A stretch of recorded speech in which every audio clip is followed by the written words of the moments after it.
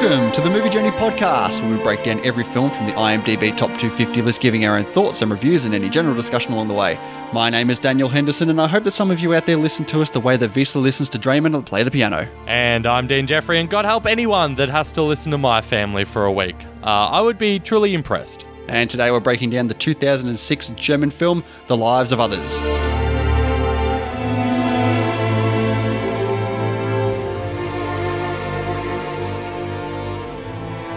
So, The Lives of Others, released in 2006, written and directed by Florian Henkel von Donnersmarck in his feature film debut. I mean, that's a long name. I didn't even look at how to pronounce it. I just saw this ridiculous name. I'll be honest, I actually thought it was two people. But then when I was reading some more stuff about it, I was like, oh no, that's just one person's name.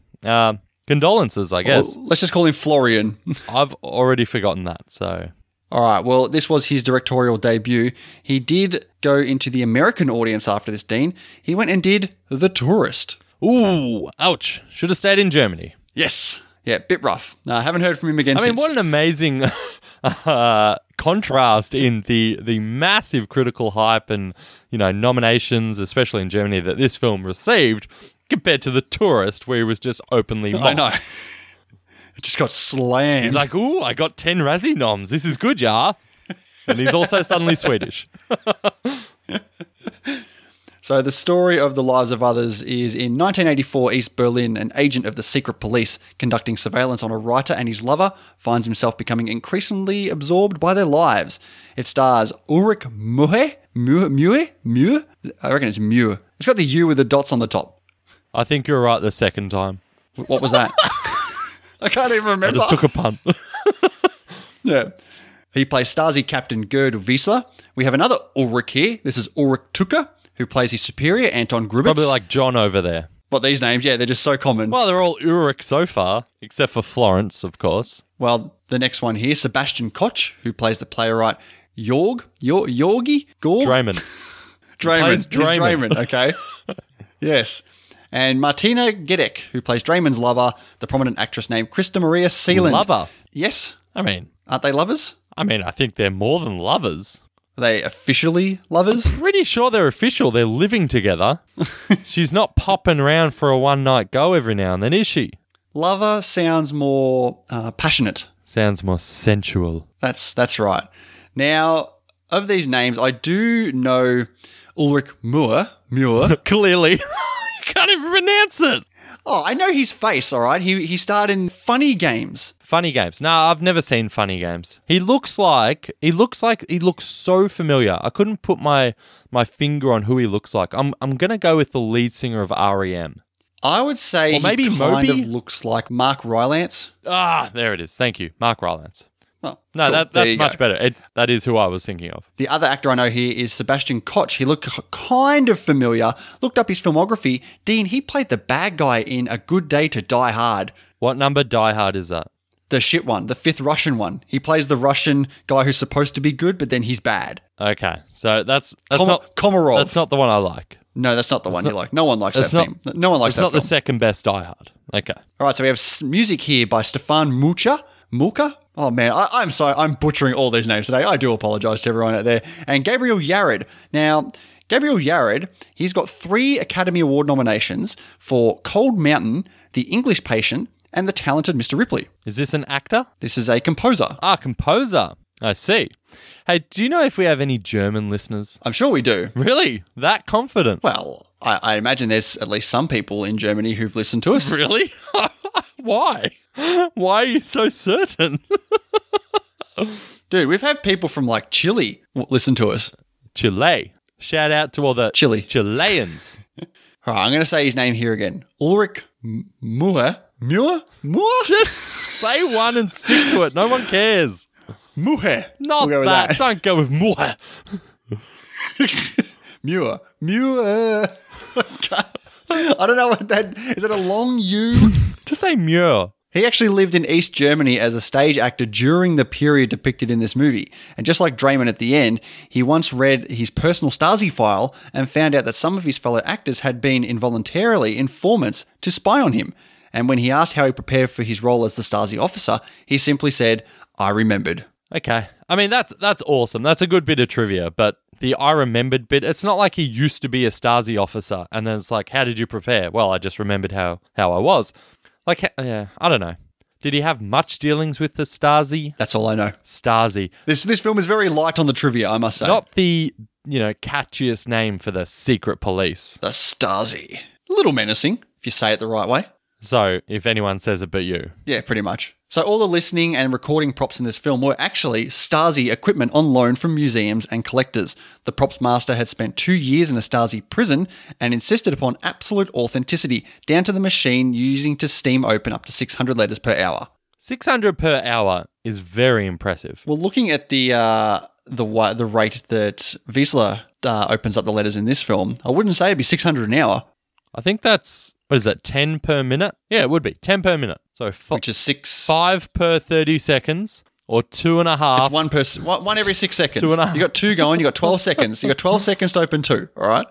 I guess. I think that... Okay, actually, that probably would have worked. Yeah, I guess the tough part would be keeping up the consistency. For so very long. Those are the only two big pieces of trivia there that were worth note. So let's go into released in Germany on the 15th of March in 2006 with a runtime of 137 minutes with a tagline of "Nothing is private, nothing is sacred." Yeah, that's fine.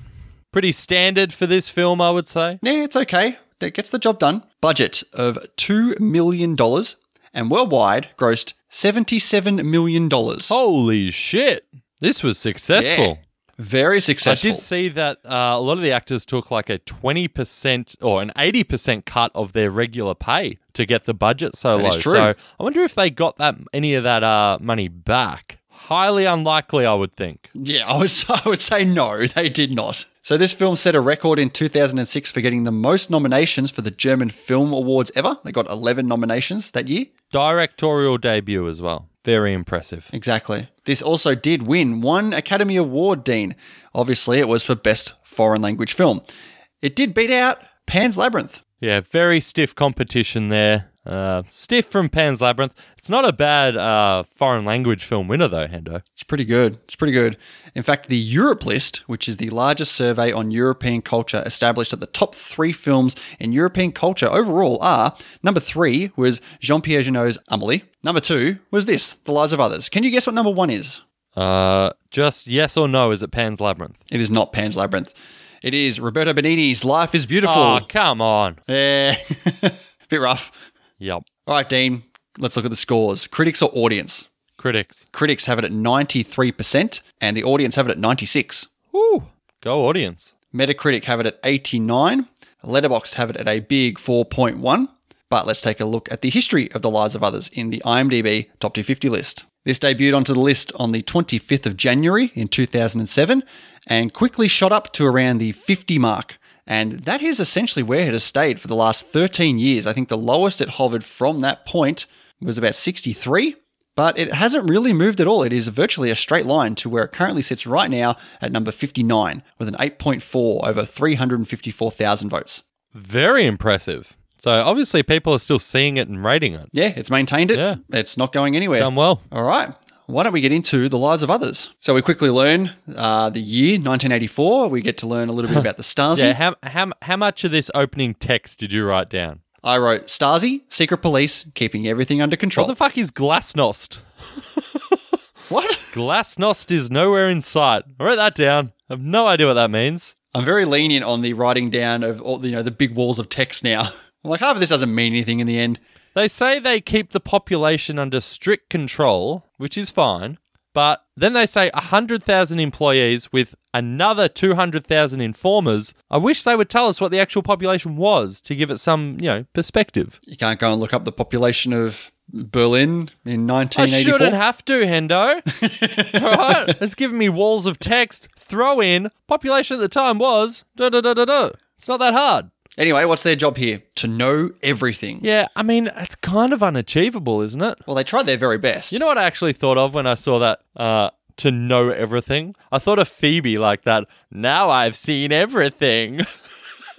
You've been watching a lot of Friends recently, I swear to God, you? I haven't. That really stuck with me for some strange reason. Right. Yeah, she just wants to see everything. Yeah, and that's the gag that comes with it. Yeah, but we have Wiesler here starting to interrogate a suspect. Yeah, and this, I mean, he's so... I'll just say now, I love this first scene. He's so calm. He's just unwavering. Like, he does not care at all about this person and the consequences of what's going to happen to this person. He doesn't even look up when this guy enters. I think it's great. And like making him put his hands under his thighs, I thought, is that like a security thing? But it's all about getting the sweat from his hands to soak into this cloth for the dogs later. Like, where do they keep all these like beautiful glass jars with cloth in them? That would take up a lot of room. Probably in another room. Oh, the cloth jar room. Warehouses full of it. Yes. I love the question he asked them though. Do you think we lock people up on a whim? And it's like, there's no right answer to that. Like, the logical answer is, if you're telling the truth, you're insulting the person who's interrogating you. It really does immediately put him in this tight situation. And then the guard is just like, because if you do, that alone is an arrestable offense. I was like, Jesus Christ.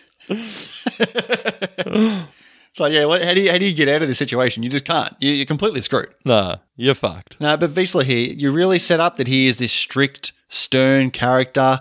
He goes by the book. He's really good at his job.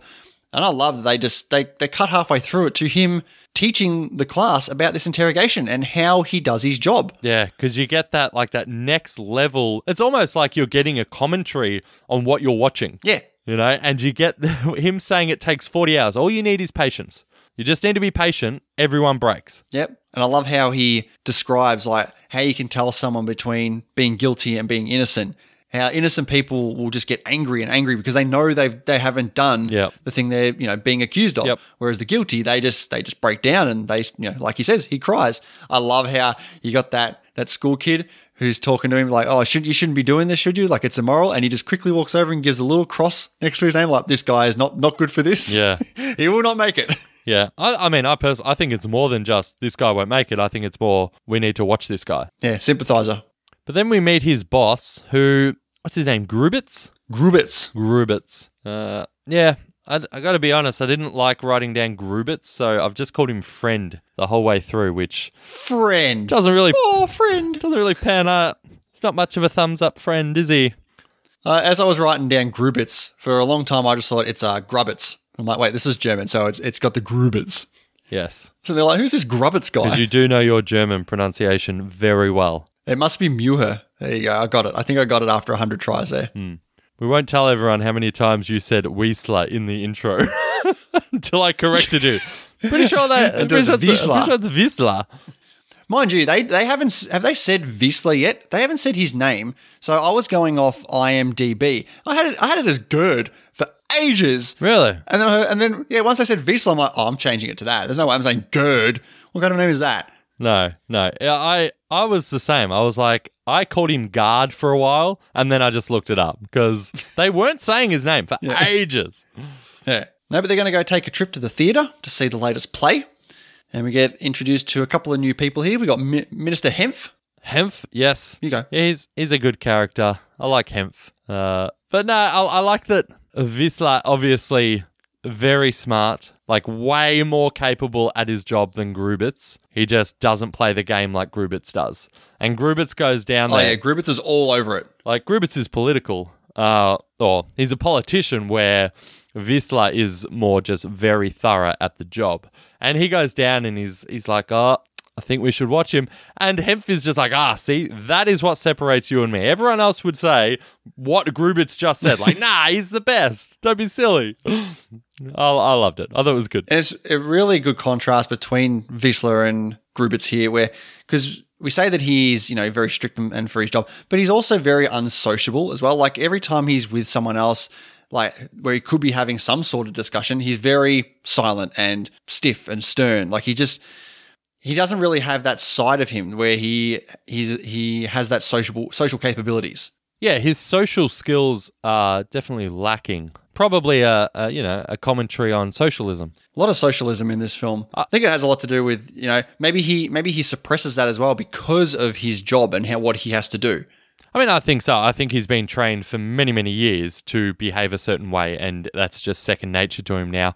which we'll see later on. But I did like in this play what the woman's saying. She says at one point she's cursed by these visions that she's having of, she's knowing what's happened to this guy, Arthur. I did think, it was a bit of foreshadowing here for the curse of knowledge that Wisla is going to have later on. Oh, very good. Very good pickup, my friend. All right, what do we got here? The after party here. We got a little dance sesh between Krista and Jorg. Yeah, I'm calling the writer Draymond. They do their dancing, and it's fine. I mean, it's not exactly, it doesn't exactly blow me away, but it's fine. Hemph, there's a little bit of sensualism to it. It's fine. Hemph is just the creepiest motherfucker, though. Like, he is... Yeah. It's like, mate... But I guess... And I mean, you could kind of tell that's the way he's going to be. He's so powerful. There are no consequences for what he does. Even at the end, there's no consequences for his behavior. No. After the wall comes down and everything's changed, like, he's not in prison or anything for anything he did. He's just there still. Yeah. But this bit where he, grabs... Krista's bum or whatever he does, maybe just touches her back. But when she walks away, have they already, yes, they've already started a fling, haven't they? I wasn't sure because I have seen this before, but I couldn't remember much of this at all. I don't know. I could see it both ways, honestly. I could see it like he's now putting the moves on her. She semi-rejects it, but then he starts coming back saying, he puts the power on, like, I am, pretty big, powerful person here, so she has to reluctantly move ahead with it. Yeah. In order for her to continue doing what she's doing with acting. Yeah, because you could argue that he's just sitting in the audience. She's the star of the play, and he's like, I want some of that. He knows that she and Draymond are together, and then starts the ball rolling of, we need to watch Draymond. But yeah, exactly. But we'll see later that she gets out of his car and stuff, but we don't actually see their dynamic together until later on when it's obvious that she's not enjoying this. I feel like it's just pressure and fear of being blacklisted because obviously with this conversation he has with Draymond here, talking about the director they have at the moment, how he's not suitable for the play itself, and they keep mentioning Jerska, his previous director, Jerska. who's been blacklisted for many years now. Don't say that, Hendo. Don't say blacklisted. You'll get blacklisted. Oh, cancelled last episode of the show. Sorry, guys. Poor blacklisted Jerska. But actually, one last thing that Hemph does say here to Grubitz is that people don't change, which I think is pretty telling because we are going to see Wisla change. Probably one of the biggest changes ever. Yeah, 180.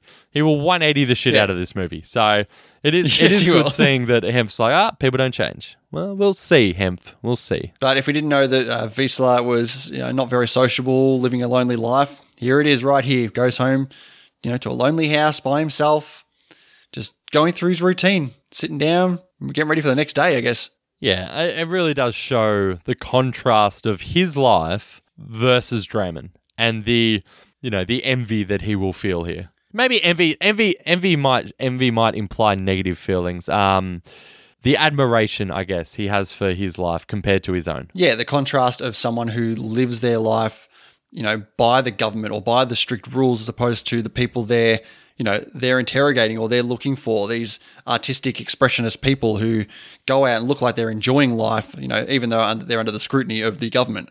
Yeah, but I think a big part is that he has someone, he's in love and he's happy. Yeah. And, Wisla, as anti-social as he is, at the end of the day, he still has no one. Exactly. So what do? We got Wisla here looking at Draymond's house, writing down the movements of what they're doing, getting ready to bug his entire house. Yeah, so him and the team go in, they wiretap it. It was really good, the way they were feeding the wires, and you could see the wires going through the paint in the wall. That was good. Very interesting key picking machine they had there. Just basically put it in the hole and boom, doors open. Like that's a good little piece there.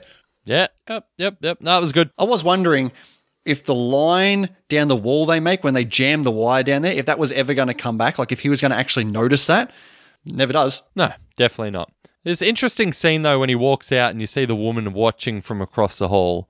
I got to be honest, I thought they were going to take her. I did not expect them to actually leave her. But I guess it goes to show the fear and influence they have of just a threat, And even the threat I thought was was quite soft as well. Like, oh, this person will take him out of university. Like, Probably her daughter. yeah, I mean, okay, even if it is her daughter, like, I'm sort of expecting if you say anything, you will be taken away and you won't return. I mean, they can't exactly take her away there because it's going to be even more sus if Draymond comes home and his neighbours just disappeared. I mean, I guess wouldn't be that sus. They had a double shot here of her looking through the peephole, I guess, of her door. The first time it happened, I had no idea what that was. I'm like, that's an interesting shot. This little circle where they're walking past. I wonder if that's ever kind of going to come back. That was my first note. Like, I wonder if this is going to come and play back later. Like 10 seconds later, there it is. I'm like, okay, I don't need to have that anymore. No.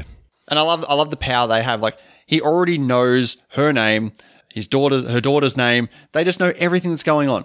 They are in full control of everything. Yeah, very prepared, Wisla. Yes. We've got Draymond here. We finally get to meet Jurska. Yeah, he's not the... Is it Jurska? Jurska? Oh, probably Jurska. Let's go Jurska. Sure. He's not the cheeriest of blokes, Jurska, is he? Well, after being blacklisted for so long, you're probably going to get down in the dumps. He wants to direct, and that's the one thing he can't do. He's a projectionist without film. A director who can't direct. Nothing. Yes. But Draymond, off the back of his super intimidating conversation with Grubitz at the after party, says, oh, I spoke to someone, there's still hope for you. I was like, what conversation were you having? Like, you're not an idiot. You're an intelligent man. There's no way you took away from that conversation, hey, there's a chance. So we're up to the first time Wisla listens in to the conversations. I think this is a nice start to this. It's something light, mild. He's just learning to tie a tie. Like he's telling Krista, I can tie a tie. Like I can do that. And it's just a little playful thing where he gets his neighbor across to do it secretly while she's in the next room. But you see the look on her face. Like she knows what's going on here. She can't say anything. She's super depressed. And when he says to her, like, oh, you can keep a secret, right? It's like, oh, no. Kind of on the nose a bit, isn't it? I thought it was fine. Okay. That was a little bit of a cringy line, to be honest. Poor Krista, though, she's popping some pills. There's a little bit of a character development there and a little bit of an insinuation for later on. Yeah, I didn't even pick up on this. Maybe someone taking pills for me wasn't like, oh, alarm bells. She's on, bad meds.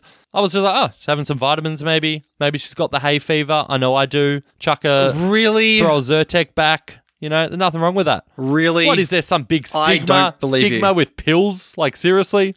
When you're watching a film where she's high, like she's by herself and she's sneakily popping some pills, you think it's a fucking Zyrtec? How was it sneaky? You could be in a bathroom alone. It's not like she's like, doing the whole waving her head around, making sure no one's watching. Better pop these pills. Do you think they're going to focus a key scene here where she's by herself having a Panadol or having a hay fever tablet? Of course it is a pill that she shouldn't probably be taking. Adds a grounded, realistic feel to it. I say kudos for showing the hay fever pill taking. Oh, how wrong you were. Anyway, it's party time here. It is. We have Jurska, Mr. Sour Pants, just sitting on the couch alone. Yes? Yeah, I mean, if you're going to be like that, maybe don't go to a party. Just get up and have a dance, all right, would you, mate? I'm not sure I wanted to see him dance, but you can stand up and talk to people. Who brings a book to a party? A book, Hendo. Intellects. If they're doing a book party, maybe? Go to a lot of book parties, do you, Hendo? Never. Maybe he's going to do a dramatic reading. Maybe. Who's this Paul guy? This guy's a bit of a flog. I mean, you talk about he's really rude. You talk about Jurska being a bit of a sourpuss. He's Paul. Calm down, mate. Yeah, time and place. Maybe don't, like embarrass your friend whose birthday it is, mind you. Saying he's in bed with the Stasi or whatever he says, like, not called for. Hey, do you reckon this guy looks a lot older than 40, by the way? Oh, his mate Paul? No, Draymond. It's Draymond's 40th. No. I don't know. Maybe I'm just feeling old. I'm about to turn 33. I'm just thinking, gee, 40's only a few years away now. I was like, I don't look that old, do I? It is weird seeing him go from this, and the next thing I saw him in was the Die Hard film. I think that was actually 2013. So that is 7 years later, and I'm pretty sure he's got like a grey beard there. So yeah, okay. He probably is much older than 40, honestly. Yeah. I mean, I don't care enough to look it up. No, nothing will ever get me to watch Die Hard 5 again. But it's here where Jurska actually gives Draymond the Sonata for a Good Man. Is it for a good man? Of a good man? I think it's of. Sonata of a Good Man. Sonata for a Good Man. Yeah, I wrote 4. I don't know why I convinced myself just then it was of. Because it plays with the book at the end. Because that's what he names the book. Yeah, no, I know that. You look up in the air like you were trying to think of what it meant. Proved otherwise. No, I've got my notes actually above me, so I was just What? referring to them. But we cut to, and we hard cut to Wisla at his little typewriter here, you know, because you've got Krista and Draymond getting intimate here, and it hard cuts to him typing. Presumably, they have intercourse. It's like, well, what else would it be that you're hearing? I mean, it doesn't have to be intercourse, Endo. There are other. Presumably having an aggressive game of Twister. Okay. No, but it shifts what time here. This guy's all right. Good for a bit of a minor laugh here. Kind of lighten the mood. Oh, the worker at the table. Yes. Yeah, so we've got Wisla and Glubitz sitting at the table. Glubitz, is it? Glubitz sitting at the table, and this Grubitz, he's a bit of a dick here, because this lower ranked worker comes in, starts telling a joke about their commander or whoever the fuck they're talking about, Honey Badger, whatever his name is, and he obviously realizes who's there now and stops and doesn't want to do it. And Grubitz makes him do it and then says, laughs and then immediately hits with name, rank, department. And he got me. I got to say, he got me. He fully got me here. Yep, got me too. But, he cracks a big smile in the joke, like, I'm just mucking around too. I love that Wisla is not happy in hearing the original joke and then much more pleased when Grubitz is actually going to do his job and behave the way he should behave, and then even more disappointed when he's, I'm just kidding, and then tells a joke himself. Yeah. Again, that also shows that, that non-socialist side of Wisla at this point, where he doesn't even say a word at this point. He doesn't speak to anyone. But we also find out here that Hemp has got Krista on the side here as well, and Wisla has been told to keep that out of the report. We don't need that in there. So you can already see that things like facts are being, taken out of these reports. So he's starting to question, like, well, if we're supposed to be, listening in and putting down everything we hear, and we're just taking half the shit out, like, for our benefit, then, what's the point? I think. Why don't we just write down what we want? I think it was more the point of they know that they weren't monitoring Draymond now because they think he's up to no good. They're monitoring him because they want him to be up to no good so that Hemp can move in full time on Krista. Like, this is just some petty, sexual romantic thing that Hemp is trying to gain here. It's actually not about, socialism and the party and what they should be doing. So I think this actually takes a huge hit to Wisla. We mentioned the guy who cracked the joke and, the lower subordinate person. Did you notice that he was the guy at the end? Yeah, I did actually. Sitting behind him in the letter opening bit. Yeah. So it turns out that joke was pretty bad for him. I could totally see Grubitz, having that joke, laughing, and then still demoting him. But this is the first time that we see Wisla really going against his, party's, or at least his superior's best interests here, where he starts ringing the doorbell repeatedly so Draymond goes downstairs and sees Krista getting out of Hemp's car. Very clever. Yeah, that works really well. We get that shot, obviously, of Hemp and Krista in the car before, and she's clearly reluctant to do anything here, but has to do it just because, he has the power and he's explained to her, this is what's going on.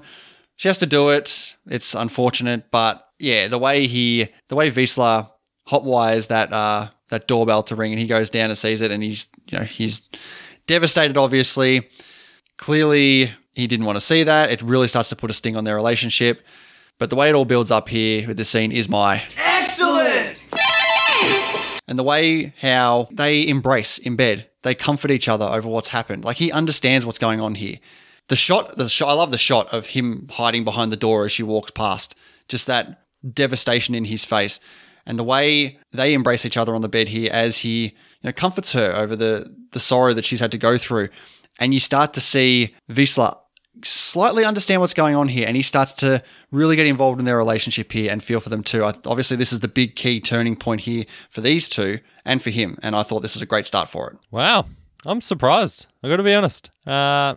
I mean, one thing in this scene, the way she reacts when she's come home is obviously very out of the ordinary. Now, she doesn't know that he's just seen this. So this is why maybe I'm sort of inclined to think, was this the first time Or at least early. Like, she doesn't know that he's seen it. She gets in, she cries, she lays in bed and says, just hold me. Like, this isn't usual behavior for her. So I think maybe it was at least taken to another level that they haven't previously been at before. Yeah, I agree. Now it looks like Wiesler wants a little bit of loving, a little bit of romantic tenderness. Yeah, I mean, someone to hold him. We get another pretty obvious contrast here where we've got that intimacy and love, in these tough times between Draymond and Krista, and then we just see the cold, loveless, sex he has with his prostitute, who's like, he's like, how'd you get in? Oh, there's a few guys here, I know. And even at the end where he's just like, you're not going to make your next appointment. She's like, don't worry, I will. I think the implication is pretty obvious. She's staying in the building right now. Yes, yeah. So apparently the director actually interviewed a number of real life prostitutes for this role, but they eventually went with a, what was it? Body artist, like body painting artist. Yes. So Wiesler, he decides to go into the apartment himself and take his little brick book. Very unprofessional. Yes. I love it there, though, how when Draymond's like, have you seen my book? And then snap cuts to Wiesler just laying on the couch, just reading it to himself. Yeah. Like you slow bastard. Yeah. I got to say, I was even more surprised that your excellent was earlier because I had about 4, quote-unquote, possible excellence, and that wasn't one. I didn't know. That was my possible excellent, and then I had a couple more along the way here, and just going back over it, I thought that was... very tender moment. I think the score in that scene played really well as well. Like, there's one coming up now. There's one right now that was a possible excellent for me. After Yerska, I thought it could have been yours. After Yerska hangs himself, Draymond is. By the way, great performances in this film. Draymond is devastated. Yes. And he plays the Sonata of a Good Man. For a Good Man. See, I've written of here. Sonata for a Good Man. And what makes it even better, though, is not his reactions, is Wiesler listening by himself in this room. Where he's like crumpled over in the chair, like basically like hugging it. Yeah. He's almost brought to tears. The camera is just slowly panning around Wiesler here. It's really, really powerful. It is. Sebastian Koch actually learnt how to play that, practiced for 4 hours a day for 6 weeks. Yeah, good on him. Yeah. Interesting line he says here, though, where they discuss the Sonata for a Good Man and how he wanted to play it so that Stalin would stop doing what he was doing just to hear that song. They start talking about, anyone who would do that couldn't be a bad person, could they? And they're basically saying that Stalin couldn't be a bad person. I'm like, I don't think anyone else would agree with that. Probably They're just not. showing the power of this music. Yeah. This next scene, though, I love it too, with this boy in the elevator. The kid in the lift? Yeah, it's really good. This is fantastic. Because, like, the kid's just like, hey, are you really Stasi? And Wiesler's just like, do you even know what that means? Like, you got no idea. And he's like, my dad says you're the bad man. And he's so close. It's that automatic trained reaction of, how does he start? He says, he goes, and what's the name of your, and he pauses it. It's just, he doesn't even think about it. He's like, okay, I've heard this. I need to follow up. And then he looks at this innocent little kid and he's like, what's the name of your ball? And the kid mocks him like, what a stupid question. Who names their ball? And he walks out. But, little does this kid know that is how close his father has come to being taken away. Yeah. This is another big shifting point for Wiesler here too. I think this is probably the biggest one. So we see that Draymond obviously knows that Krista is going out to go see Hempf, and they have a good discussion here as well about how she doesn't need to go and do this. She's a fantastic artist. Don't need to subject herself to these tyrants, these political figures who control everything. And I love it that she throws it back at him like, you're in bed with these guys too. Like, why do you need to do this? And then they start going on about, why do these people get to decide who gets to do what? It's all coming up to Wiesler at the top as well, above them, listening to this, like getting the points that they're saying to each other, like, that's true. That is true. Like, why do we have to put a stranglehold on these people who are trying to express themselves? Yeah, another fantastic scene, another possible excellent. The as you said, the way she turns it around is great because Draymond's argument at first is like so powerful, like, you don't have faith in you, have faith in me, and I know you're talented. I know you don't need to do this, blah, blah, blah. And you're right. The way she just flips it and says, you are doing what I'm doing just in a different way. We don't have a choice. It was really powerful. Let me get this really strange scene. where Wisla goes to the pub and even this, like you want to talk about people changing and people not being able to change. He walks in the pub, give me a soda water, nah, make it a vodka double. Like it's just that instant, no, I'm not going to do what I was doing. I'm going to do something that, is outside of my comfort level. And she walks into the bar and he feels that urge and he goes up and basically tells her, without telling her, but basically drops the hint that, maybe you shouldn't go do what you're doing. Go back to your man, basically. Yeah, but this conversation here, I think, was so nuanced. Like, he's pretending he's just a fan, and then he drops the "I'm your audience," and she has no idea how much that what he's saying is true. Like, he's not the audience to her characters on a stage; he is the audience to her real life. It's pretty great. And when she lies and says, "I'm meeting a classmate," he's like, "Nah, you weren't being yourself then." That's a lie. Yeah. But then she says he's a good man. Like, Not we're just talking because it about looks this, like that, but because he knows as well. Yeah, and we're talking about this Sonata for a good man, and she calls him out directly for being a good man. And he's just sitting there. He feels so guilty. Yeah. Because he, at this point, for probably the first time ever, is thinking, I'm not a good man. Like, what I'm doing is maybe not the best thing for everyone. Yeah. And I love how the discussion of, for your audience comes back later on when he goes to interrogate her. Yeah. Like he's just dropping those subtle little hints to her. Those not so subtle hints, I guess you could say. But she listens to him because she goes back and they have heavy embrace. Mm. And the joy on Wisla's face the next morning when he goes and looks at the report from the other guy and sees that she came back and they lovingly, presumably, had intercourse. You would presume that. But cutting away from that mood, we now are hit with the funeral of Yerska, and it took me a while to work out, firstly, who was talking and what the context of this was. I thought it was a eulogy, but it's not. It's Draymond's private writings on suicide, which is going to form the basis of basically the plot of the rest of the film here. This suicide. Yeah, this is like the second half of the film here. Yeah, this starting right now. Yeah, this published suicide. Piece that he's written. So he goes to see his mate Paul, and obviously he's super sus on his house. Thinks the whole thing's bugged, which it probably is because every place like that was bugged for all these people. Yeah.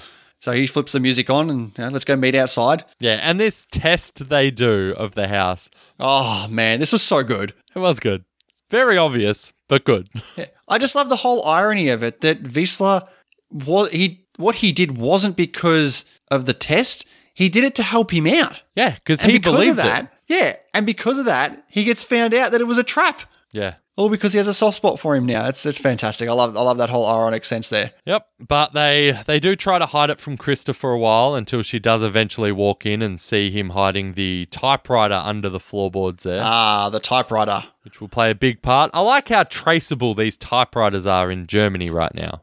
Like everyone has their own exact typewriter. Especially with this typewriter expert later on, like, no, Paul has a such and such version 6. This is the only one he ever uses.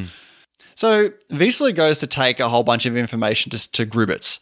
Is he going to present this to him? Because it seems like he changes his mind when Grubitz starts talking about what he's going to do to Draymond if they ever get information on him. Yeah, I'm not sure what the information was, because it's not like he's going to take incriminating information.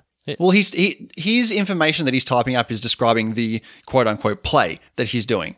But the way that Draymond is talking, like mocking the Stasi and mocking the whole government for, we got one over on them from, the trap that we tried to pull. I can't wait for them to hear what we have to say. And even he mutters to himself like, yeah, let's see what you think about this. Like it's almost like he goes back on it a bit. Yeah, no, he definitely changes his mind when he's in the office. Yes. It is super sus that he requests to do the surveillance alone by himself now. Like, say what you want about Grubitz and his, political side. He's a bit switched on. He knows what's going on. Yeah, he's not as incompetent as he was set up to be in that first scene with Wisla. Yes. So we get a little montage here, I guess, of Draymond doing this article / reading the play as Wisla has been recording, hiding the typewriter into the floor. Nice symbolism here where he cuts himself on the wood and, gets a bit of blood from himself on the page. Like it's his own blood on this page. He's pouring himself into this. Blood, sweat and tears into the page, into his writing, into his article, Dean. Come on. I guess. Wasn't the best symbolism I've seen, no. I mean, I thought it was very effective. I would go so far as to say not noteworthy, Hendo. Well, I disagree because I wrote it down. And I didn't. And you wrote down a whole wall of text. Yeah. Ah, well, you never know at the start what's going to be relevant or not. That's what I'm telling you, man. We need to watch these movies twice. How was I meant to know that glasnost wouldn't be an important word that I needed to know? No, but this is where Krista does see him hide the typewriter. That will obviously come into full effect later on. But at this moment, she's cool with it. She actually doesn't want to know. It's better for her not to know what he's doing, so she can't, implicate him. But she does eventually get taken away. Yeah, all because of jealous Hemph. Yeah, they've got the info on the dodgy hay fever tablet she's been taken, so that's enough for them to pull her in. And what I love here is the interrogation scene, which is a mirror, obviously, of the first scene with Visla and prisoner, I'm going to say 227, is that we have, it's like the same room, except Gruber's doing it. And this woman, she's just like, oh, maybe we can come to some sort of an arrangement, sexually, Yes. wink, wink. I love that his response is not like, you cannot tempt me. It's, listen, like normally that'd be cool, but we can't because of who you are and that Hemph likes you. It was great. I was just like, okay, so these people, they talk a big game, but really they're just human. They have their own wants, Yeah, exactly. The party does not always come first. I mean, it definitely sounds like she rats Draymond out here. Yes, definitely. Because, how weird, before we get to that, how weird is it when she ends this scene like laugh crying? Yeah, like I wasn't sure, is she going to say it? And then when you find out that the Stasi go to the house to look, but you never see her say it. So I'm like, are they going to make it look like she said it? And it turns out it wasn't her. Like, are they just going to go fake raid the house and say that she did that so they could create some sort of rift between the two of them? I don't know. Like they do their raid, they bust in and Wiesler has a bit of a freak out. yeah, he certainly does. But this scene here was pretty good. Like when they're slashing his cushions, like this is irreparable damage to his stuff. And then when the guy leaves, he said, in the unlikely event there was any damage, you can claim compensation here. He's like, nah, I'm sure everything's in order. Like as if. Yeah, I want to complain about the Draymond's playing Stasi the coming game. in. Draymond's playing the game. He doesn't want to upset any more people. Like, what is he going to go do? Like try and get retribution for half the stuff he's got? Yeah. No, he wants them to go. He doesn't want to deal with them. No, so he gets Wiesler to come down to the place where they're at, the offices, I guess, and because Grubitz knows what he's doing. He has an inkling. He's had an inkling from the time he asked to be there by himself. So he's going to be the one to interrogate Krista here. And it's so weird how he has his back towards her and he slowly turns around like he's, a fucking Bond villain in a chair. And Grubitz is even looking at him like, what are you doing? Like he knows there's something sus going on here. Yeah, this scene's great. So much so that it's my... Excellent! Very good. There's just this dynamic here between the Wiesler and Krista and Gruber, and each one not knowing everything, like you don't know if Krista is going to immediately recognize Wiesler and what her reaction is going to be. And hey, you're the guy in the bar who told me to go back inside the house. Yeah, like that's bullshit. That moment where he's not facing her and he suddenly turns around, I was like, oh my God. Like I was tense. I was really tense. Yeah. And even now, like you talk about how, Wiesler said earlier that he was her audience. Like now, he is actually, this Stasi policeman is actually the artist right in this moment. He is a performer here. He is on stage right now with this other actress and they are doing this performance for the person watching from afar in Grubitz. It's such a great dynamic here. But even like seeing her like start to speak, you can see how sad he is, how disappointed he is. Because even though he's, doing his interrogating his, like this place is full of, what was it, pointless heroes or whatever he says. Yeah. He does not want her to break here, and she does. And it's this just crazy dynamic where he's putting the hard word on her, but he wants her to be strong and fight it, but she can't. It was so great. No, very, very good. Yeah, but like you said, she does reveal where the typewriter is in the floor. So they basically set her up as an informant to head on in there before the Stasi rock up. Pretty sus that Wiesler has already left the building. Yeah, he's gone. And I'll be honest, I did not remember that he had gone in and taken it away. Did you know this? So the only thing I remember at this point was that someone got hit by a truck and I could not remember who it was. I didn't know. I couldn't remember if it was Draymond or if it was Krista. That's all I remember from this portion of the film. Yeah. I remembered pretty much nothing from this film. Yeah. Except that he would listen and he would change his views on them. So it was all so exciting for me. But seeing them search the place, seeing this smug Rubitz, like, what's this floorboard here? And Can I just quickly point out? I love the reverse shot here. Now you have Visla hiding behind the door when Draymond walks in. The exact same shot that you had with Draymond as Krista walked in earlier. Like he's trying to hide from him, but he's devastated at what's going on here. And I love how you quickly see in the background you see Visla walking like behind the window when I believe it's Draymond and Paul are out the front. And then as he disappears, you just see the typewriter in his hand as he walks out. oh, really? Yeah. Oh, I did not see that at all. That's awesome. Oh, so you were expecting the typewriter to be in there? 110%. Wow. Okay. The reveal That's that cool there was you no didn't see that. typewriter was amazing. Jeez. All right. You're sort of lucky you didn't see him holding the typewriter then. I'll be honest, even when the reveal hits, I still didn't click that Visla had come back because I just figured Draymond was home the whole time. I was like, how? Well, Draymond must have How moved did you it. do that? Draymond must have moved Yeah. it. Wow. That's awesome. And then what made it even better is after Krista runs out, gets hit by the truck, and you've got Visla actually talking to her. He's like, oh, you didn't have to do that. I moved it. That's when I learned that he moved it. It was amazing. Jeez. Okay. Yeah, it was really good. I love the facial reactions you get from Krista and Draymond right at that point when she's got out of the shower and she's staring at him like she's so apologetic for what she's done. He knows what she's done. She knows what she's done.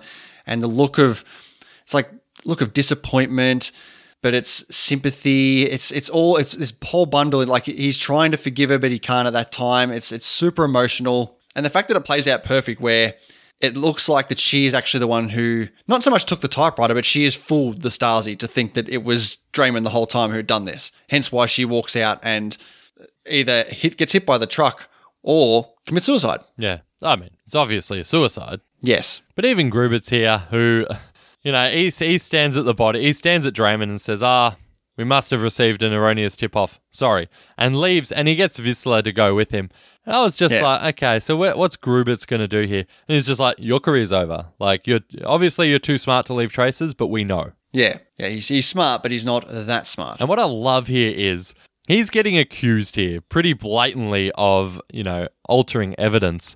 And you notice how this reflects the lesson in the first scene. Is he getting angry here? Is he getting defensive? He's being accused of something he hasn't done as an innocent man. He's sad. No. He's upset. He gets quieter. He stays very calm because he knows he's done. He's caught. But that's also his personality as well. Have you ever seen this guy get angry and mad? I mean, not angry and mad, but he gets upset. He was emotional many times throughout this film. He's just sad, quiet. emotional though. Nah. Hence a guilty person. I thought it was a good reflection on that opening scene, Hendo. No, I agree. I completely agree. But I don't know. I wouldn't have expected him to get angry and lash out even if he was innocent. But yeah, he said his career's done. And sure enough, 4 years and 7 months later, there he is, steaming open some letters. What a riveting job. Do like a Principal Skinner there. You can make a game out of it. See how many you could, I saw how many I could try and open and then tried to break that record.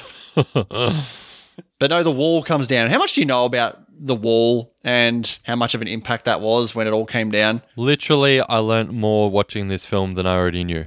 The only thing I know is I think it was President Reagan who said to tear down that wall. That's the only thing I know about the wall. Okay.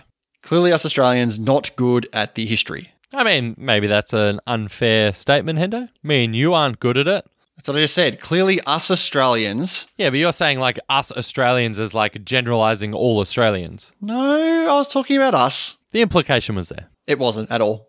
Anyway, So the wall's down. 2 years later, once again, Yeah, lots of time jumps at the end of this film. there is. And we see the play again. And this little dynamic between Hemph and Draymond out the front, that was good. And when Draymond's just like, why wasn't I ever under surveillance? Like, this doesn't make sense to me. He's like, you were. Yeah. We knew everything. I was just like, oh, is Draymond going to say something he shouldn't hear? Well, in the end, like it's not the regime that is is taking control of the whole country here. Like the walls come down. Like he could have said something to him that he wanted. He does say something to him. He said he's glad that people like you don't run the country anymore. But, it wouldn't have had that as much of an effect anymore. But, he goes home and checks it out. There they are, all the wires in his room, in his walls, everywhere. And I love how you have all the old transcripts here ready to go. Like, he goes in and requests to get them, and boom, in comes an entire, like a Trolley desk, load, basically, of all these. Yep. Yeah, all of them. Starts going through them all. Even the tracking down of that agent code that Wiesler was using is just like, yeah, it's right here. Here's his picture. Yeah, that's awesome. And I love how you see the bits and pieces throughout the film and his sudden realization that what exactly has been happening and how this person has been reporting it. And when you see, this HGW, XX7, and he goes and searches him out, and then there he is, just this disheveled bloke just delivering junk mail around town to everyone. Don't know. This is his life now. Yeah, and I guess, he gets out of the car, he gets back in the car. I guess at this point he doesn't want to embarrass a guy. Probably no words of thank you would do it. Like, they're not friends. Like, yes, he saved his life in theory, but yeah, it's a tough conversation that he obviously cannot have. But it's a perfect opportunity because, as we heard from Hemp before, that Drayman hasn't written anything since the wall came down. And so isn't this the perfect thing to start writing about, to get his pen back going? And sure enough, 2 years later, Wiesler walking past the bookstore and he sees Drayman's big old mug on the window there. So he decides to go and have a look, and there it is, the Sonata for a Good Man. Opens it up and dedicated to HGW XX7 in gratitude. And that'd be awesome. Like, that'd be such a touching moment for him. And the last line of this film is perfect. When he asks him, shall I gift wrap it? He goes, no, it's for me. Freeze frame. Freeze frame was odd, I got to admit. It felt weird. I thought it was perfect. It felt weird. I liked it. I thought it was good. Okay. Perfect line to finish off the film. Any last words? I'll go first. So I saw this film, I believe it was during the time when I powered through the rest of the top 250 films that I hadn't seen. At the time, I gave it 4.5 stars, saying it was one of the best non-English films I'd ever seen. So coming back to it this second time for a full breakdown and the discussion with you today, I'm still in that mindset. I thought this film was absolutely fantastic. The performances from everyone involved here is stunning. The emotionality of this film really hit hard.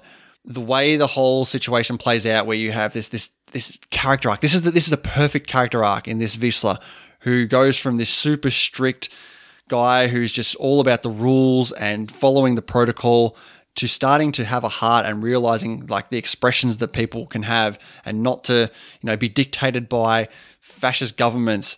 I think it is fantastic. The characters of Drayman and Krista work very, very well as these artistic expressionists, and how they try to separate themselves from the norm and the government and how they go about that way is wonderful. I think the score is quite powerful as well, especially during those emotional scenes. The stuff I didn't remember, which was a lot, really threw me through a loop. The ending is fantastic. The way everything gets set up at the penultimate act as well works wonders. I really, really, really enjoyed this film. It still gets 4.5 stars from me. Very nice. Yeah, for me, I had this film listed at 4 stars on Letterboxd. It's a very, very good film. I don't know, there's something with me watching foreign films. I always just believe the acting so much more. I don't know if it's because they're speaking another language and I don't pick up on any, inflections that I might not believe, or maybe it's because I've never seen most of the actors in foreign films before, so I have no other characters to associate these people to. But I thought all these performances were fantastic. It's kind of feels like a really grown-up movie to me. Like, you watch it and they're talking about, the power of art and all this sort of stuff. It did hit home a bit for me. I did like it. I got to say, I felt the last act after Wiesler is told that he'll be, doing letters for 20 years. I felt it was paced poorly. Because I did, by itself, I liked what I was seeing. I like that there's a bigger story being told. We get more of a sense of these people's lives as a whole and where their journey ends up versus just a snippet in time. But I did take issue with the pacing of it. It did start to drag for me at the end, where you've got 4 years later, 2 years later, 2 years later. I was like, when's this fucking movie ending? And I don't think that's a good thing if you're watching a film like, Jesus, will this movie end already? I will also say, like, the scene where she kills herself, whilst it was great, and believe me, I think I've only said positive things throughout this breakdown, it didn't hit me on that emotional level that a lot of films do, so I'm sticking with my 4-star review. Very good. I was the best because the crowd loved me. All right, Dean, where is The Lives of Others going to sit on your rankings? All right, for me, I was really close to giving it 4.5 stars. So I'm just going to look at right at the top of my 4-star films. We have leading up to it, Aliens, which I prefer this to. Unforgiven, I prefer this to. Fargo, I prefer this to. Then we get to Logan, and even though Logan is definitely more rewatchable, it does have more problems, I think, than The Lives of Others. So The Lives of Others will be my new number 36 out of 78. Okay, I'm going to start at the bottom of my 4.5 star films, and I'm going to quickly search up a couple here. It's better than Logan, it's better than It's a Wonderful Life, as well as Casino and Stand By Me. And this is where I'm having trouble here. I've got my next 3 here. I've got Alien, The Shining, and Hamilton, and I feel like it's going to fall somewhere in this position, and I'm just trying to think where. And I think it's going to fall at the bottom of this tier. So I'm going to put The Lives of Others as my new number 39 out of 78. So very similar to me. Yeah. All right, before we continue, we'd just like to say the show is brought to you by our awesome patrons who've been supporting the show for over 2 years now, Dean. And I think I feel like I haven't praised them enough every week by saying how just absolutely fantastic they are. Hey, Dean. Nah, you're absolutely right, Hendo. Or absolutely, as I like to say. I just want to give a shout out to Elise for joining up for being a new patron. Welcome, Elise. Glad to have you on board. Yes, welcome, Elise. Hope you enjoy all the rewards and benefits you've got out there now. We do have our patron-only podcast that we put out every week, including different film series, such as the X-Men series, for example. That was a big, long series we did a little while ago. We also do director series, and we also do patron-requested reviews. And this week, it is a patron-requested review, and it comes to us from our awesome patron, Heifer. And he has gone with Black Hawk Down. Ah, yes. Black Hawk Down, the war film that I think I saw. Keen to get into it, though. You think you saw? I mean, I think I did. I don't remember it, though. Yeah, I don't remember it either, so pretty keen to get into that. So if you'd like to support the show that way, we have several different tier levels from as little as $1 a month. Just head over to patreon.com/themoviejourney. As well as that, we were also doing a little guest spot this week with Sam Hurley over at the Movie Reviews and 20 Qs, Dean, didn't we? Yeah, we did. We had a pretty serious and stern conversation with Sam, as we usually do, Hendo. Yes, very stern conversation talking about the positivity over Catwoman. Yes, the renowned drama that is Catwoman. It sparked a lot of joy for me. It was a fun time, as always, with Sam, so check it out. Yeah, absolutely. Check that one out. We'll leave a link in the show notes. All right, mate, let's get to... We may still have mail. Mail. Here it is. And this could be it. Where we have our awesome patrons leave some reviews for the films that we break down. All right, first one here from Nerd Revert. This was my first time seeing this film, and it now needs to be added to my favourites of 2006. Short and sweet review, The Rear Window of Audience Surveillance Films, 4.5 stars. All right, high praise there from Nerd Revert for a first-time watch. Yeah, I mean, having just watched it, I'm not surprised, Hendo. Yeah, absolutely. No, thank you very much for that review there, Nerd Revert. But of course, we always have... in audio form now. All right, here we go. I don't know much about the background of this movie other than it is critically acclaimed and is now in the top 100 on IMDb. I can see the film picking up a few awards. It's a true story about a historic event. We're in Germany today, and apparently this is way after World War II, and there's some fascist regime running the place. Now, we've all seen Holocaust films, some of which are on a grander scale, others from an alternate point of view. Everyone who survived that stuff probably had a book to write, and no tale is exactly the same. But as I've already mentioned, this isn't about the Holocaust. This is about a lesser, yet still ominous presence in the German government in the 1980s. It's told from the point of view of one of the government enforcers who is also an indoctrinated and highly skilled interrogator. The film begins with him being all Christoph Waltz before kind of casually having a change of heart Thus, the film documents his gradual hesitation to hand offending citizens into the authorities, and by the end, he's actively working against his own organisation. The film is mildly compelling. The performances are on point. There's enough happening in the story to mostly keep interest. I was never fully into the movie, though. I think maybe because of how horrific World War II was, I'm sort of desensitized from the tribulations of this film, which by comparison seem fairly tame. I don't consider this film to be that exceptional or deserving of its high status on IMDb. It's way too long and it's very slow throughout. I still like the movie. It's a good movie, but it's just sort of going into that Oscar bait territory for me, where I sort of, write it off. Of course, everyone's aunt and uncle has got to keep busy on Saturday night, so I guess this one's for them. 3 stars. Okay, I've got to ask, why did Shane talk about the Holocaust so much? I don't know. Like, I didn't think of that at all. Like, I mean, you wouldn't say, right, here's this drama, about, let's say, Americans living, suburban life. And you go, well, yeah, it's fine, but, there's this Holocaust that happened and it's not as important as that. So I really couldn't get into it. Like, yes, it's not as bad as the Holocaust, but you can still have gripping stories that are important to tell that aren't the Holocaust that need to be told, Shane. That's how you compare all drama films. Is it as bad as the Holocaust? Is it Holocaust level, yes or no? No, 3 stars. Nah, thanks, Shane. Keep them coming. Thanks, mate. All right, mate, let's get to... Answer my question! The question, jerk! Where we asked our Facebook listener discussion group and our patrons, what is your favourite film or films of 2006? We also, at the same time, asked them what was their worst film of 2006 for a little bit of discussion there. Let's stay on Brother Shane for a second. He says the worst film was Little Man. Horrifically unfunny. I haven't seen it. Yeah, I haven't seen it either. I will not, unless you decide to be a prick. I mean, it's no 50 Shades of Black, I'm sure.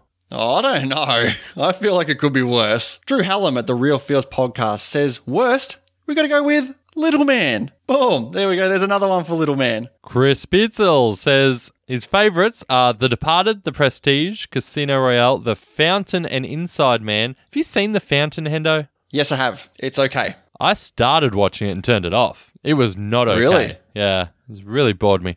Least favourite, My Super Ex-Girlfriend. See, I didn't mind that film. That was very watchable. Much better than The Fountain. Trash The Fountain loves My Super Ex-Girlfriend. At least you can sit through My Super Ex-Girlfriend. When did you try and watch The Fountain? I don't know. Probably the year it came out. 2006? Yeah, maybe give it another go now. How old was I? 19? 18? Are you asking me that question? Okay, I think I was 18. Yeah, maybe I had better things to do. Probably not, though. Let's be honest. Patron David Power says, easy, The Prestige for the win, with runners-up, Casino Royale and Children of Men. Julio at the Contrarian podcast is torn between Children of Men and Pan's Labyrinth for favourite. I think I'm going to go with Cuarón this time, but ask me tomorrow and I could go with Del Toro. So that's a shout out for Children of Men there. Worst movie is easy, Basic Instinct 2. Ugh. David Power came back with his worst one here. He said he hasn't seen Little Man as he avoids anything with the Wayans as a basic rule. So for worst, I'll go with Da Vinci Code. Hanks tried, but the source material was steaming garbage, so they were doomed from the start. I haven't seen any of those Dan Brown Da Vinci Code books. Have you seen any of that trilogy, quadrilogy, whatever the hell, however many movies they made of those films? Maybe was it 2? Da Vinci Code? Yeah, and Angels and Demons? I saw Da Vinci Code, yeah. That was fine.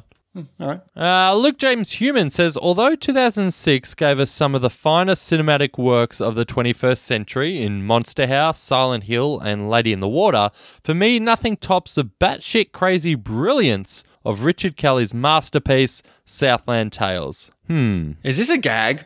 I think it is. After looking, I saw no bad films in 2006, unless you count Nacho Libre, which I turned off after 20 minutes. Maybe the remaining 70 minutes were great, so it's technically unfair to call it the worst.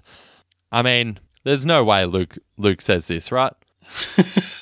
I don't know. That sounded like a gag at the start, but then he actually went serious with the worst film, so maybe he was talking the truth at the start. Lady in the Water as a finest cinematic work of the 21st century. Nah, he's having us on. Go on, spill the beans, Luke. Let us know. We're a bit confused here. Michael O'Neill says the best, in my opinion, is Letters from Iwo Jima. That is a Clint Eastwood film I have not seen. Yeah, me neither. Hayden Gerloff says the best is The Departed and the worst is Scary Movie 4. Yeah, fair enough. I can agree with that. Rob Stewart says the best is Pan's Labyrinth and the worst is Hostel. Fuck, I hate Hostel so much. Hey, I like Hostel. That was good. Oh, nah, Hostel's terrible. You seen any of the rest of them? No, I don't want to see more of that. One was bad enough. Lastly, on Patreon here from Nerd Revert, favourites, The Prestige, which is his favourite of the year. The Departed, The Pursuit of Happiness. Haven't heard that one shouted out. Casino Royale, Little Miss Sunshine, Lucky Number 11. Have you seen that? I have not. I've seen that. Have you? Yeah, I've seen it. I'm pretty sure it was called something else though. Alpha Dog, Monster House, Children of Men, and Daywatch. What's Daywatch? Oh, I think Daywatch was like this, it was especially like this Russian hardcore vampire trilogy thing they had going on. I don't know if they ever got to do the rest of them. I don't think it performed very well, but I think I remember seeing it. I can't remember anything about it. Yeah, he's also thrown out a heap of bad movies. I'm just going to pull out The Pink Panther, which was fantastic. One of the funniest movies I've ever seen in the cinema. Laughed my ass off. But he said, because of the potential that was there for the taking and was ultimately just botched in every way possible, I'm going to have to say the worst is The Black Dahlia. I don't think I've heard of that film. Definitely heard of it. Haven't seen it though. All right. Awesome patron Heifer has said the best is The Departed and the worst is Idiocracy. Have you seen Idiocracy? Yeah, I saw Idiocracy. It was fine. Yeah, I did not see that. Scott Murphy says the best is United 93 and the worst is Date Movie. Yep, I can agree. Any of those movies that, you know, are the parody movies, I can easily see at the worst list. And our last one here from Sam Hurley at the Movie Reviews and 20 Qs podcast, Pan's Labyrinth and Basic Instinct 2. I'm sure you can work out which is which, I hope. You would hope so. Thank you very much, everyone, for putting in a response there. But Dean, let's get to our top 5 films of 2006. And as usual, we kick it off with you. What is your number 5? I've got to say, The Lives of Others was very close. Probably my number 6. That is my number 6. Wow, good year then. Jesus. Okay, my number 5. Now, this is a film that I may have dropped out of the list because my rating seems really high. But you know what? We did it like maybe a year ago and I gave it this rating, so I'm going to stick with it. Number 5, Mission Impossible 3. All right, okay. What about you, Hendo? I don't have any problems with that. My number 5, we're going Quaron with Children of Men. Yeah, definitely overrated. My number 4 is Little Children. I think you got me to watch that a couple of years ago, and yeah, I thought it was pretty good. Yeah, you weren't raving about it. No, I thought it was fine. Number 4, I know you're going to rave about this one. Let's get some Del Toro going. We've got Pan's Labyrinth. Nice. Number 3, Casino Royale. Very good. My number 3, I know you think this one's overrated. We're going Nolan. We're going The Prestige. Oh, yeah. Didn't come close to my list, Hendo. My number 2 is where I had Pan's Labyrinth. Okay. My number 2, it's time for some Scorsese. We're going The Departed. Wow, really? Yes, really. Okay. All right, my number 1, The Departed, without a doubt. And of course, my number 1 is Casino Royale. That's pathetic. Why is it pathetic? What do you have it at number 3? Casino Royale is not better than The Departed. It clearly is. I just said it was. Oh, then it must be fact. All right. That's our top 5. But now it's time for DVD challenge. Let the games begin. Challenge accepted. for our little mini draft here on 2006 films. All right, Dean, it was your turn to go first here. What was the film you chose? Now, I really thought about this long and hard. And I even said to Hendo, I was like, gee, I really wish I got the 2 and 3 spot. Because I was certain. So I took The Departed. Okay. I thought that would have... I think that was the clear number 1 choice. Okay. Yeah, and if it was at me, I would have gone The Departed too. But I think the 2 and 3 spot, like, that was so tough. Because there was like 4 choices I could have gone with. Very tough. I thought for sure you were going to take Children of Men and The Prestige. Instead, I took the other 2. I picked Pan's Labyrinth and Casino Royale. Yeah, which I was pretty shocked. And then I had the internal discussion of what the fuck do I do? Nolan let me down a lot last week when I took The Dark Knight and Inception. So I thought, fuck it. Sorry, Prestige. I'm going to put on Twitter favorite Children of Men. All right. And my God, this poll was fascinating, I must say. It was fantastic. I think there were certain points where the total of each of ours equaled 50% for a very long stretch of time. But after 415 votes in the end, one of our biggest polls we've ever had, The Departed took the top spot with 31%. Pan's Labyrinth came second with 24%. And Casino Royale came third with 23%. And Children of Men, 22%. Which means Dean took it just with a 53% win here. So well done, buddy. Well done. Nice. Well deserved. Yes, very close. I was pretty happy with that overall. So that puts you ahead 2-1 with the first person getting 3 wins here, getting the chance to pick another movie for the other person to watch. Now, that being said, we still have a movie to watch that we did say we'd clean out before this happened. So I do have to get to Cats and you do have to watch Chungking Express. Don't know if it'll happen within the next week, but I'll get to it soon. We shall see. So, what's next? All right, Dean, we're heading into the Christmas period here. Now, I have got a couple of things going on at the moment. I'm actually moving house at this point, so this will be the last time we have recording in the studio here, the third studio, the longest running studio we had here. Lots of memories in this studio, Dean. Not that you haven't been here for a very long time, but you know what I'm talking about. Yeah, I was there a few times. No, we did a hell of a lot of episodes together in that house that you're in now. So yeah, sad to see it go. Yeah, so considering it's quite a busy period as well, heading into Christmas, work-wise, moving house, we're going to be releasing for next week our patron breakdown episode of Seven. Yes, this is true. We did do this. I don't know how long ago it was. Not too long ago. No, it wasn't too long ago. Wasn't it? No, a couple of months ago. Okay. Yeah. So that's the episode you guys are going to be getting. So until then, thank you very much for checking out the episode, and we will see you next week for 7. Bye.